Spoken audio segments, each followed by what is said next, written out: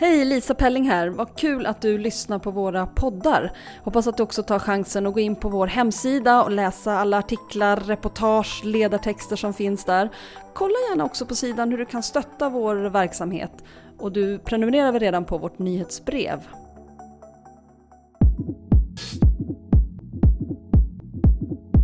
Arena Tykonomi. Hej och välkomna till Arena Tykonomi med mig Elsa Persson som är reporter på Dagens Arena. Det är våran panelpodd där vi har 2 gäster med åt gången. Vi har haft en väldigt händelserik vecka. Det här är dagen efter att Olof Palme-utredningen har presenterat sina slutsatser. Men det som stod i fokus för bara några dagar sedan innan det här var ju den här Black Lives Matter-rörelsen som har växt sig med demonstrationer som har växt sig allt starkare sedan George Floyds död, en svart man som dog på grund av polisvåld i Minneapolis i USA för ett par veckor sedan. Den här rörelsen har ju spritt sig till flera länder, bland annat Sverige.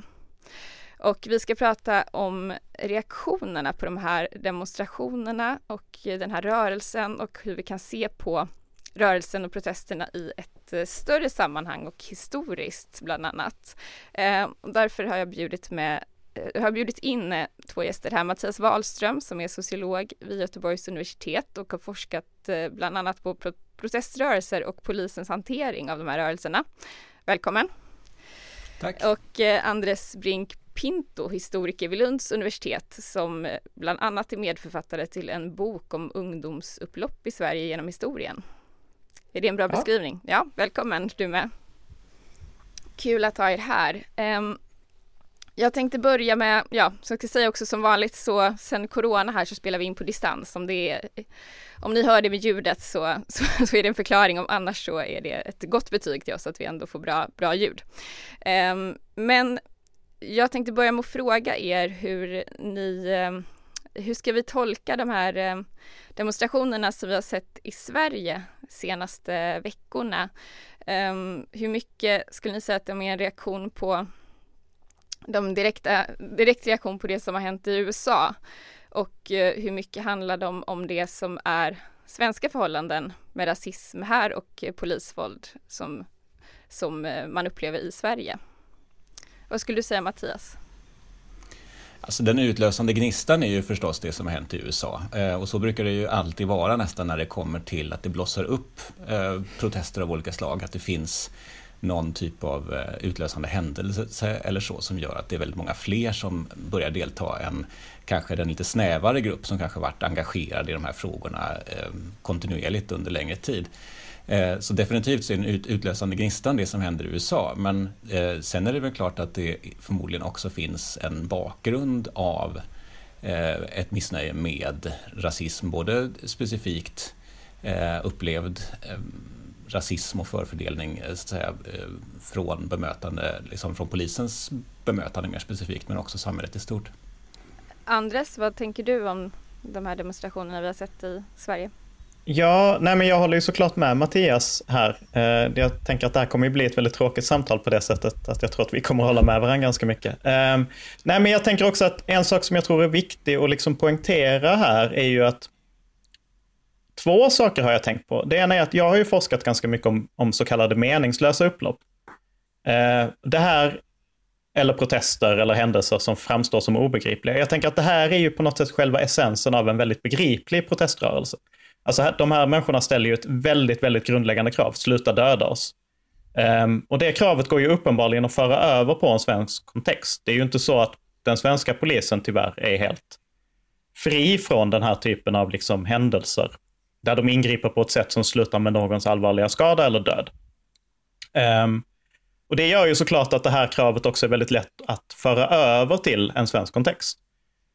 Den andra saken som jag tror är viktig att slå fast är att jag har sett en del reaktioner på det här som handlar i princip verkar handla om att förminska eller sätta den här rörelsen i Sverige i en kontext av att det här är människor som lajvar USA. Alltså att de spelar upp ett skådespel som inte är relevant för svenska förhållanden. Och det tänker jag att på ett sätt finns det ju någonting i det. Alltså att Louis Vacant, som är en fransk sociolog som har gjort fältstudier i banlieues i Paris, tror jag. Det vågar jag inte ta gift på, men i Frankrike någonstans i alla fall. Förorter och i Chicago. i Frankrike, eller hur? Ja. Han har jämfört då gettot i Chicago med en banlieue i Frankrike. Och kommer ju fram till att det här är ju två egentligen rätt skilda ställen. Och banlieuen är ju mycket mer lik då den svenska förorten. Alltså att det är en etniskt väldigt blandad plats, det är en mångkulturell plats, här finns väldigt många språk, här finns många erfarenheter och bakgrunder. Och det skiljer ju sig såklart från det svarta gettot i USA, som är en ganska homogen plats på många sätt. Men det som ju såklart blir möjligt att artikulera genom BLM blir ju en svensk kontext och svenska erfarenheter. Där ju som ju uppenbarligen resonerar i bland breda grupper som vi normalt sett kanske inte ser som så politiskt aktiva eller som så deltagande i det offentliga livet. Det är ju bara att titta på liksom bilder från Stockholm, Malmö och Göteborg. Alltså vilka är det som är ute på gatorna? Det här skiljer ju sig från ett första majtåg i Vänsterpartiet eller så här. Och det tänker jag, det säger ju någonting. Och på vilket sätt tycker du skiljer det sig i första hand där? Ja, men det skiljer ju sig i att det här verkar vara företrädesvis ganska unga människor. Det verkar vara människor som har inte behöver använda solkräm på sommaren i samma utsträckning som kanske den normala liksom, socialdemokratiska eller vänsterpartistiska demonstrationen behöver. Alltså det vill säga, det här är människor som kodas på ett sätt. Alltså rasifierade ungdomar skulle jag lite slängigt kanske vilja säga. Och det är klart att här uppenbarligen så är den här frågan är ju ett sätt för dem att artikulera någonting som de har i en delad erfarenhet. Ja, nej, men jag tänker att det gäller väl att hålla två saker i huvudet samtidigt på något sätt. Alltså att det polisiära våldet och övervåldet i USA är förstås, men det är ju på många ställen avsevärt värre än vad det är i Sverige. Alltså tittar man på antalet skjutningar per 10 miljoner invånare så är det kanske 20-30 gånger högre i USA än vad det är i Sverige. Alltså dödsskjutningar liksom. Så att det är klart att det polisiära problemet i USA är ju av en helt annan dignitet. Så.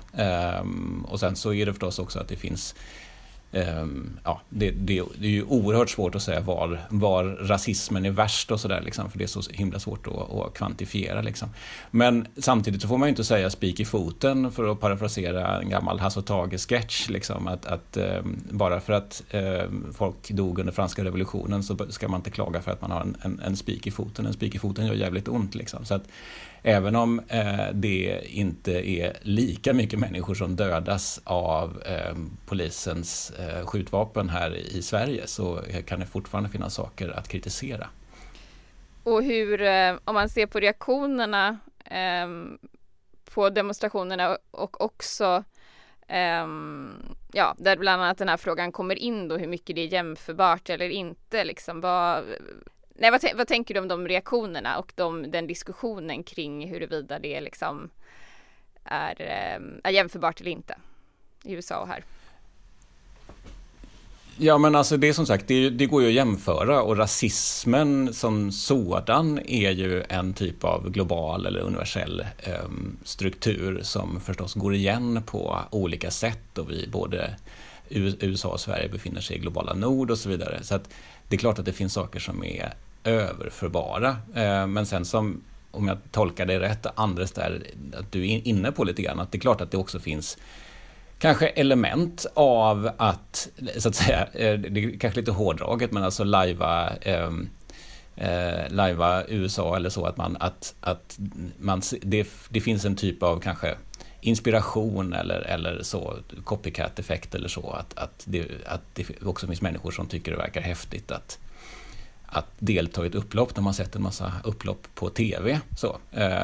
För när människor samlas, väldigt många personer i en folksamling, så tycker ju folk lite olika saker, man har lite olika motiv för att vara där, och kanske också när det blir ett upplopp så har folk lite olika bakgrund som ingår i det. Så att det är liksom, man ska alltid vara försiktig när man tillskriver en hel grupp människor ett och samma motiv eller ett och samma budskap eller så, fast de går i samma demonstration. Mm. Ja, nej, men det håller jag ju såklart med om. Alltså jag tänker, copycat-effekt är väl kanske inte jag så det hade jag kanske inte sagt. Jag tycker det andas lite Le Bon och den typen av massanpsykologi som väl inte du får gärna, jag känner att... Vi bara var lite tydliga med vilka när du gör sådana teoretiska referenser, för alla känner inte till dem som lyssnar. Va? Har inte alla läst Gustave Le Bon, den kända franska upploppsforskaren? Nej, det förstår jag ju såklart. Upprörande. Nej, men alltså, så här kan vi väl säga väldigt grundläggande att det finns ju en strömning i att förstå upplopp som ju Mattias såklart inte tillhör, i alla fall inte i sin forskning. Men däremot, mycket intressant, jag har läst lite manualer från amerikanska polisväsendet och där verkar den tolkningen vara stark fortfarande.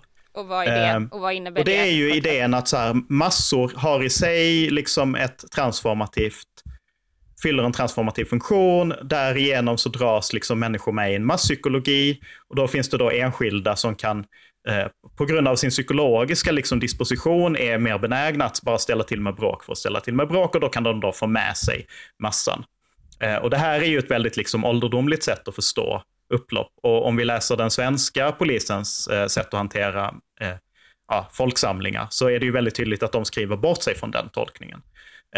Och den brittiska polisen, och jag skulle säga generellt kanske europeiska polismakter, inte delar den idén utan har mer moderna socialpsykologiska modeller för att förstå och som trycker på just det Mattias säger, att det är viktigt att förstå en folkmassa som differentierad, att det finns många olika människor som har många olika idéer om varför de är där. Och det gäller att behandla den här gruppen differentierat. Det vill säga i största möjliga mån försöka undvika den typen av breda, våldsamma ingripanden som den särskilda ordningsgruppen i Stockholm verkar ju inte ha läst det här så himla noga eller hamnat i en situation där de inte riktigt lyckades så väl. Medan till exempel Malmöpolisen, regionala ordningsgruppen heter den i Stockholm. Malmöpolisen verkar ju ha liksom tänkt efter och verkligen hanterat de här 2 händelserna som var i Malmö på ett väldigt förnuftigt sätt. Om vi tänker att syftet är att inte starta upplopp. Medan ju den amerikanska polisen i många städer verkar ju nästan ha läst manualen och sen så bestämt sig för att ticka av alla boxar baklänges. Alltså att de har verkat vilja bete sig på ett sätt som att de ska skapa upplopp. Men för att komma tillbaka till det här med liksom copycat-effekten. Jag tänker kanske snarare på det som att vi lever i en tid där liksom USA är en kulturellt väldigt dominant kraft.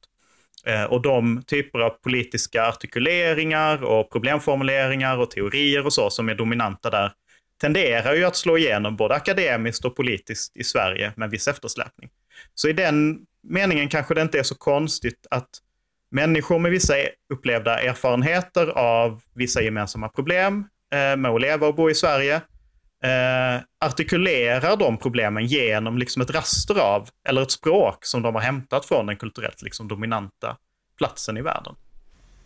Ja, det har väl att göra med vilka ord man använder helt enkelt. Jag kan köpa att copycat-begreppet kanske är lite slängigt, men vad jag var ute efter är väl just den där typen av inspiration. Och i och för sig också, jag tycker inte att man ska liksom nedtona att det kan finnas personer som också är spänningssökande och så. Och så man tycker att det är himla häftigt. Antingen att bara stå med och heja på eller liksom faktiskt delta. Men det är ju också en sån här, apropå den här typen av folkmasseteorier, en sak som man alltid måste betona. Det är ju att det är alltid oerhört få av en stor folkmassa som deltar i ett upplopp som faktiskt gör våldsamma saker. Så fast det liksom kan se ut som att det är väldigt många som deltar, så är det liksom ofta bara en ganska liten grupp som verkligen liksom kastar stenar eller slår sönder skyltfönster eller så. Intressant. Jag tänker lite, om vi går tillbaka till, men det började som en rörelse i USA och det var mycket reaktioner i Sverige då med, och sen så flyttade det hit i så mån att det blev både digitala och fysiska demonstrationer. Hur upplever ni att man liksom har hur har det diskuterats kring de här frågorna och har det förändrats sedan de här demonstrationerna dök upp i Sverige, vilket då också råkar vara under en pandemi som vi har ju fått höra. Mattias, vad tänker du? Ja, pandemin och coronanedstängningarna så skapar ju onekligen en hel del dilemman, inte både för rörelsen och givetvis också för polisen. Och Jag tycker att man ska vara väldigt försiktig med att säga att man inte ska ägna sig åt politiska opinionsyttringar. Det är väl viktigt att slå fast det med en gång, samtidigt som det är givetvis också viktigt att alla försöker ta sitt personliga ansvar och göra det på ett vettigt sätt. Sen kan man säga att det är ganska tydligt att bemöta det så som man gjorde i Stockholm, där man ganska relativt fort liksom ändå bestämde sig för att vi måste upplösa den här tillställningen. Det var ju inte en vettig strategi från polisens sida. I Göteborg tycks man ju ha haft en mer flexibel, och även i Malmö, en mer flexibel strategi där man ändå har sett att vi behöver ändå låta människor få uttrycka det de vill. Så. Men jag vet inte om det var det din fråga. Jag tänkte liksom också på, för att förtydliga, men hur man ser på det som händer. I USA var det ju mycket våldsamheter. Framförallt har det ju rapporterats om övervåld från polisen och även mot journalister, men också om mycket skadegörelse och från demonstranters sida eller sådana som inte är demonstranter, beroende på hur man diskuterar det, tänker jag. Och det, sen flyttade det ju delvis hit, men i mycket mindre skala, kan man säga. Så jag är också ute efter lite hur man ser på både liksom att trotsa det är en pandemi i USA också, så att man ändå trotsar det på något vis och går ut och demonstrerar när det sker här och när det sker där, så att säga, liksom vad reaktionerna blir, och hur man kan förklara det både mot liksom, våldsamheter, upplopp och själva rörelsen i sig då under en pandemi, alltså att man faktiskt demonstrerar. Jag tänker att stödet för manifestationerna i USA, som ju förstås är väldigt delat, det måste man ju alltid komma ihåg, att så fort det också blir våldsamt, eller så fort det blir politiskt så blir det delat, men så fort det blir våldsamt så blir reaktionerna ännu mer delade, ännu mer polariserade, och där har vi ju olika uppfattningar både i USA och i Sverige. Sen tänker jag att sympatin för manifestationerna i USA den hänger ihop med både den långa uppdämda missnöjet med inte minst polisvåld, men också rasism i stort, och att det kanske inte hände så mycket efter tidigare mobiliseringar. Alltså vi har Ferguson för ett antal år sedan som närmast den typen av, när man började prata om kanske Black Lives Matter, när den sloganen fick riktigt stor spridning. Men sen är det förstås också kopplat till det alltså makalöst arroganta och dåliga sättet som inte minst Donald Trump har reagerat på protesterna på. Så att på det sättet så tror jag att proteströrelsen i viss mån faktiskt har gynnats av de här oerhört grova polistillslagen och arrogansen hos Donald Trump. Medan kanske här i Sverige så är det liksom inte en fullt lika polariserad liksom politisk situation. Vi är lite mer upptagna av coronapandemin. Det har inte bäddats lika mycket i termer av politisk mobilisering tidigare, kanske runt rasism, även om det finns. Och om man tittar på vem som sitter vid makten och så har vi inte liksom en symbol som är lika liksom lätt att koppla till rasismen som Donald Trump är. Nej. Precis. Och jag tänker nog också att vi måste nog också förstå det här i ljuset av de sociala rörelser som kom ur den förra vågen av Black Lives Matter. Alltså att jag tror att de syns kanske inte så bra på tv-bilderna, men att vi ser det nog. Alltså här finns ett nät av lokal organisering som i många fall möjliggör saker som ju saknas i stor utsträckning i Sverige. Där den våg av förortsorganisering till exempel som fanns kring Pantrarna och Megafonen och så förefaller ha det i alla fall vara i en svacka eller i någon slags viloperiod just nu. Sen har jag också slagits av hur brett stödet verkar vara också i kanaler som jag följer som normalt sett inte är politiska. Alltså populärkulturella poddar, hemsidor som skriver om datorspel. alla de har de här veckorna på olika sätt markerat sin tillhörighet och sin sympati och sitt stöd för den bredare kraven som ställs av Black Lives Matter-rörelsen. Både i Sverige och i USA liksom? Framförallt i USA. Jag tänker lite grann på det här som, bara som ett exempel, det som hände i Göteborg var ju att det, som jag förstod det, man upplevde att det var en ganska lugn demonstration. Det beskrevs som att polisen hanterade det bra, som ni också var inne på.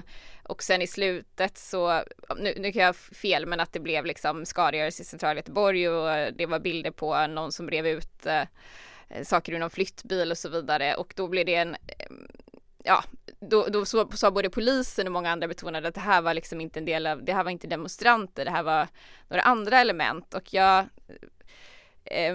tycker det är lite intressant. Jag skulle vilja höra vad ni har för reflektioner kring hur man antingen kopplar, och det kanske man har intresse av från vissa håll, att man kopplar våld till demonstrationer, men å andra sidan har ett intresse av att liksom se att de är inte vi, utan de är några andra. Den här demonstrationen är bara det här. Liksom, att det finns sådana behov av att ta avstånd från skadegörelse och våld som uppstår. Vad är era reflektioner kring det, liksom, de här olika förklaringarna och vilket syfte de har, så att säga. Det har väl lite att göra med, tänker jag, också synen på, kanske som man kan komma in på, vad synen på när det blir upploppssituationer eller skadegörelse och hur det påverkar rörelsen i sig, liksom synen på själva en hel demonstration till exempel.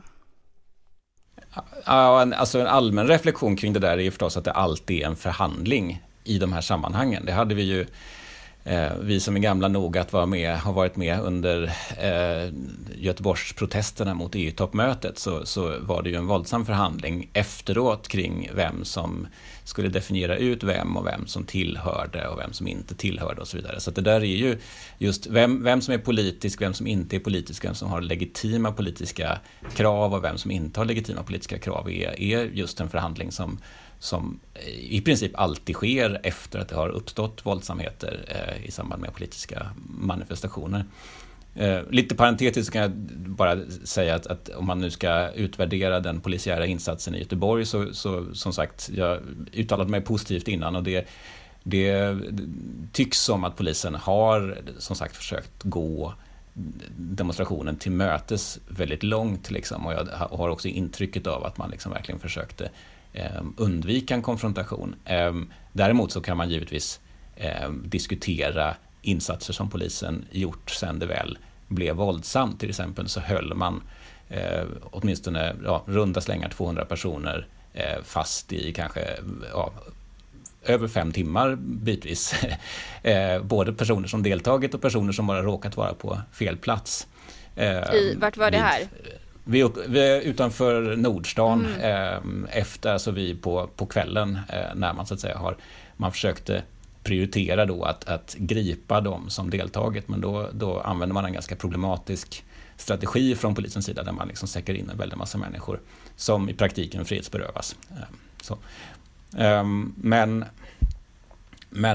nej, jag tycker att det är knepigt. Jag vill nog inte säga så att säga vem som är politisk eller inte, utan mer konstatera liksom att det är den här typen av kontroverser och förhandlingar som alltid brukar ske liksom. Och de pågår ju inte bara utanför rörelsen också, utan även inom rörelsen där man ofta bråkar och förhandlar om just det, så att säga.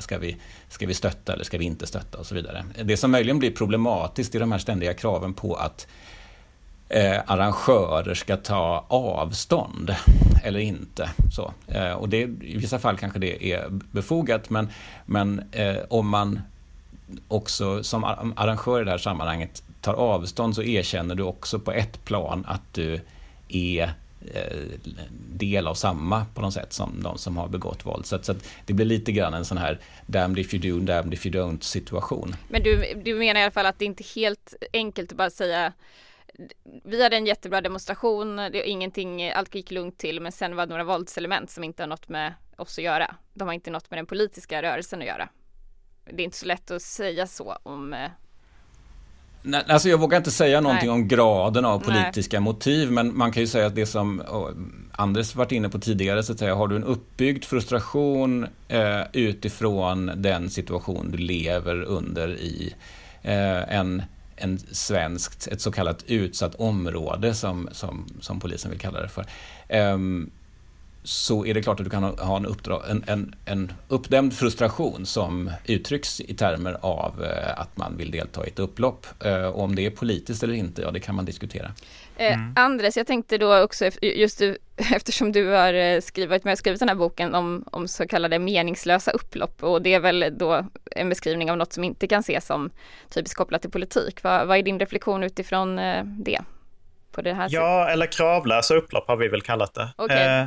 Nej, men jag tänker i ett historiskt perspektiv så är det ju tydligt att varje gång vi ser den här typen av stora, breda rörelser som har onekligen inslag av våld och upplopp, så kommer ju den här typen av förklaringsmodeller också. Det är jättetydligt om vi tittar på den stora vågen av gettoupplopp 67 i USA till exempel. Att här finns liksom en rad så här troper som kommer tillbaka, och som vi hör idag också. Det är agitatörer som kommer utifrån. Det här är våldsverkare, de är bara ute för att ställa till med bråk. De här tillhör igen, de har ingen politisk medvetenhet, de ställer inga politiska krav. Kerner-kommissionen i USA gjorde en jättestor utredning av det här 67, som jag tycker är väl värd att återvända till. Och de kom ju fram till att den typiska upploppsdeltagaren kom från området, hade en högre politisk medvetenhet än den genomsnittliga boenden i området, men hade också en mer fientlig inställning till staten och, som de skriver i Kerner-kommissionen, det vita samhället. Och det där tycker jag är en viktig sak att ha med oss. Att vi kan egentligen inte veta så mycket om de som deltar i våldsamheter förrän vi faktiskt pratar med dem. Det tänker jag är en sån där grundläggande liksom etisk ett förhållningssätt som jag tycker är viktigt att ha med oss. I det här fallet så tänker jag att här tycker jag nog inte att vi riktigt kan prata om kravlösa upplopp. Alltså de upplopp som jag och Martin Eriksson har undersökt är ju mer liksom nöjesupplopp eller helgupplopp eller så. Medan det här är ju tydligt det upplopp som är kopplade i alla fall till en väldigt tydlig politisk fråga som har ett väldigt grundläggande krav. Sluta döda oss. Och sen så är det klart att olika människor fyller det där kravet med olika innehåll. Som Mattias säger, det är ju klart att människor också, många upplever att det är väldigt roligt och spännande att vara med i ett upplopp. Det ska vi inte heller negligera. Men jag skulle också vara väldigt försiktig med att skriva en historia där det finns goda politiska demonstranter som är välartade, som följer alla lagar och regler, och sen så finns det de där andra som inte är politiska, som är våldsamma och utanför. Alltså det är också ett väldigt bekvämt sätt att skriva isär en rörelse eller skriva bort en rörelse från det politiska. Tittar vi liksom också på rent konkret på politik i betydelsen vad det politiska nivån eller institutioner faktiskt gör efter ett upplopp, så är det ju tydligt att respektabla, skötsamma manifestationer tenderar att inte leda till samma snabba förändringstakt som den här typen av väldigt våldsamma händelser. Om vi tittar på USA så har det ju hänt väldigt, väldigt, väldigt mycket. Som Lenin ska ha sagt, så det finns vissa årtionden när det inte händer så mycket, och sen så finns det vissa veckor när det händer ett årtionde. Och där någonstans kanske vi ändå kan förstå. Nu är vi i en tid där det händer väldigt mycket väldigt snabbt. Minneapolis kommer ju lägga ner sin polismyndighet och göra om den, verkar det ju som till exempel. Det hade nog inte hänt utan de här upploppen. Nej. Det är ju historiskt sett för övrigt en sån klassisk grej att polisen gör när det verkligen har gått riktigt illa, så att man lägger ner eller alltså Stockholmspolisen skapades till exempel, den nuvarande så att säga, eller det man kallar för att polisen uppstår, den delvis som svar på hur illa man hanterade upproren 1848 i Stockholm. Intressant.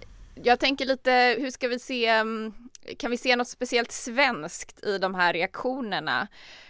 Både på själva kraven här när det gäller polisvåld och att det finns rasistiska strukturer inom polisen, men också, och i samhället för övrigt, men också liksom när demonstrationer urartar eller när vissa delar av demonstrationerna går till liksom upplopp eller skadegörelse på olika sätt. Liksom. Kan vi se något som särskiljer Sverige i hur vi reagerar på såna här händelser och anklagelser om rasism jämfört med kanske hur det ser ut i både USA och andra länder. En reflektion som man kan göra, det är väl att vi i Sverige generellt har en politisk kultur eller en protestkultur som är relativt nedtonad eller institutionaliserad, som man inom forskningen pratar om ibland. Så att vi har, det är ganska ordningsamt, det blir ganska sällan våldsamt i samband med demonstrationer. Vi löser våra arbetsrättsliga eller arbetskonflikter löser vi ofta över förhandlingsbordet istället för som man till exempel i Frankrike gör under stora manifestationer eller dumpa koskit på trappan på liksom närmaste kommunhus eller så. Så att på det sättet så kanske vi har en något lägre förståelse eller något lägre tolerans för våldsyttringar generellt i samband med politiska manifestationer. Jag vet inte om du delar den uppfattningen, Andres? Jo, men det gör jag ju. Och jag tycker det är också slående hur lite våld som behövs för att någonting ska bli, för att det ska bli krigsrubriker i GP liksom dagen efter. Och vad beror det här på då? Ja, men i ett historiskt perspektiv är det ju precis som Mattias säger, att efter egentligen kanske Saltsjöbadsavtalet eller så, eller efter andra världskrigets slut, så har ju Sverige haft väldigt få inslag av stora, dramatiska, våldsamma konfrontationer. Och vi har ju också haft en väldigt stark, som vi skulle kunna kalla kanske socialdemokratisk eller konsensusinriktad politisk kultur. Och det är ju klart. Som också tenderar att glömma bort att den springer ur en rörelse som delvis var med om en ganska mycket våldsamma konfrontationer längre tillbaka i historien. 20-talet är ju liksom, där står ju Sverige ut på andra hållet som ett av de mest konfliktfyllda europeiska länderna. Och vad innebär det då för möjligheten till förändring? När ni Andres, du pratade om USA, att det har mycket hänt och att det händer mer när det blir liksom våldsamheter än lugna, ordnade demonstrationer. Gäller samma för Sverige då ändå? Liksom? Eller är det ännu lättare att få till förändringar med våld här i så fall? Eller påverkar det hur? Alltså historiskt sett skulle jag säga att, och nu är vi ju lite i ett skifte här kanske, men alltså, den svenska socialdemokratin har ju varit historiskt sett väldigt skicklig på att suga upp och vara lyhörd mot den här typen av underifrån kommande proteströrelser. Alltså via stat och kommun, via folkrörelserna. Att inkorporera, ta upp vissa krav, tillgodose. I många fall, historiskt sett, så har det också nästan varit så att de har försökt leta efter krav att kunna tillgodose. Det är ju så den här tropen, vi har ingen lokal, kom till. Det var ju Hjalmar Mehr som helt enkelt tittade på att en massa ungdomsupplopp berodde på att ungdomarna inte hade en lokal. Och så gav han dem en massa lokaler utan att någon egentligen hade frågat om det. Alltså så att där har ju liksom funnits en mycket tydligare väg kanske också till politisk förändring. Vi ska inte heller glömma bort att det är ju bara liksom 50-60 år sedan som USA faktiskt blev en demokrati i någon begriplig mening. I och med det här tillägget till konstitutionen som säkrade svartas politiska rättigheter. Att det är ett samhälle som på ett helt annat sätt har en väldigt tydlig åtskillnad mellan en politikerklass och de som bor och lever i samhället. Och det är ju klart att, och det är också någonting som jag tänker vi kan hämta från forskningen, att dels tål mogna demokratier bråk på ett helt annat sätt än vad auktoritära system gör. Och dels så förmår ofta mogna demokratier att hantera sociala protester och konflikter inom ramen för systemet. Och nu ska vi inte bara prata om våld, såklart, det är liksom vissa händelser som har varit skadegörelse kanske, eller liksom konfrontationer. Det är ju mer än så också, den här rörelsen, såklart. Men jag tänker lite... den här kritiken då mot polisen för rasism, mot samhället för rasism och våld och så vidare då, som nu riktas, men som också lite grann där diskussioner också möts bland annat med det inte alls, man kan inte jämföra Sverige med USA. Vad tror ni om att man kan komma framåt där, liksom få gehör för de här frågorna när det samtidigt också blir den här men det är ändå mycket bättre här, eller liksom reaktionen från polisen lite, det var någon diskussion jag hörde i alla fall, då var det ändå så här, så är det inte, vi är inte rasistiska, och jag vet inte, ser ni att man kommer komma framåt här, liksom få till förändringar, de krav som reses nu från demonstranter i Sverige och den här rörelsen i Sverige? Eller ser ni att det blir liksom, att det tonas ner och att det liksom blir reaktioner, ja, vad ska man säga, motreaktioner som dödar det lite? Alltså ska man säga något om våld och förändring, bara för att bygga på det tidigare resonemanget, så kan man säga att det blir ju alltid en förhandling då i offentligheten om vad det här våldet ska betyda och hur man ska bemöta det, och det är ett riskabelt vapen. Så våld kan fungera så att säga på ett sätt, om man ser det ur den breda rörelsens perspektiv, inte minst genom att man sätter agendan eller man måste förhålla sig. Men ofta så är det kanske inte de grupper som använt våld eller de som sen får komma till tals, utan då är det ofta de som uppfattas som lite mer moderata eller resonabla som är de man förhandlar med eller som man då lyssnar på eller så. Men om man sen pratar om, för det känns som att du ställer två frågor då så att säga, men okej, hur ska vi tolka den svenska polisen i relation till den amerikanska polisen? Om man ska börja med att svara på den frågan så är det väl just så att amerikansk polis har generellt lägre utbildning, de använder generellt mycket mer våld, och det så som de också har kommit att användas, det här väldigt expansiva sättet att använda polis för att lösa väldigt mycket sociala problem är mer utpräglat i USA än vad det är i Sverige. Men det är klart att vi har liknande tendenser i Sverige, att vi vill att polisen ändå kanske är en myndighet som har lättare att få mer resurser än till exempel socialtjänsten, så att säga. Det är lättare att ösa mer pengar över polisen än att säga att vi behöver enormt mycket mer socialarbetare för att lösa våra sociala problem. Så på det sättet så finns det ju helt klart likheter. Och när det kommer till rasism så finns det också forskning här i Sverige på en rasistisk jargong inom polisen, poliser som själva är rasifierade eller tillhör annan etnisk bakgrund än den, så att säga, vad som uppfattas som svensk, som slutar för att de tycker att det är för jobbigt med en pågående rasistisk eller främlingsfientlig jargong inom polisen och sådär. Det är väldigt svårt att kvantifiera. Det är väldigt svårt att få säkra siffror på också hur mycket polisen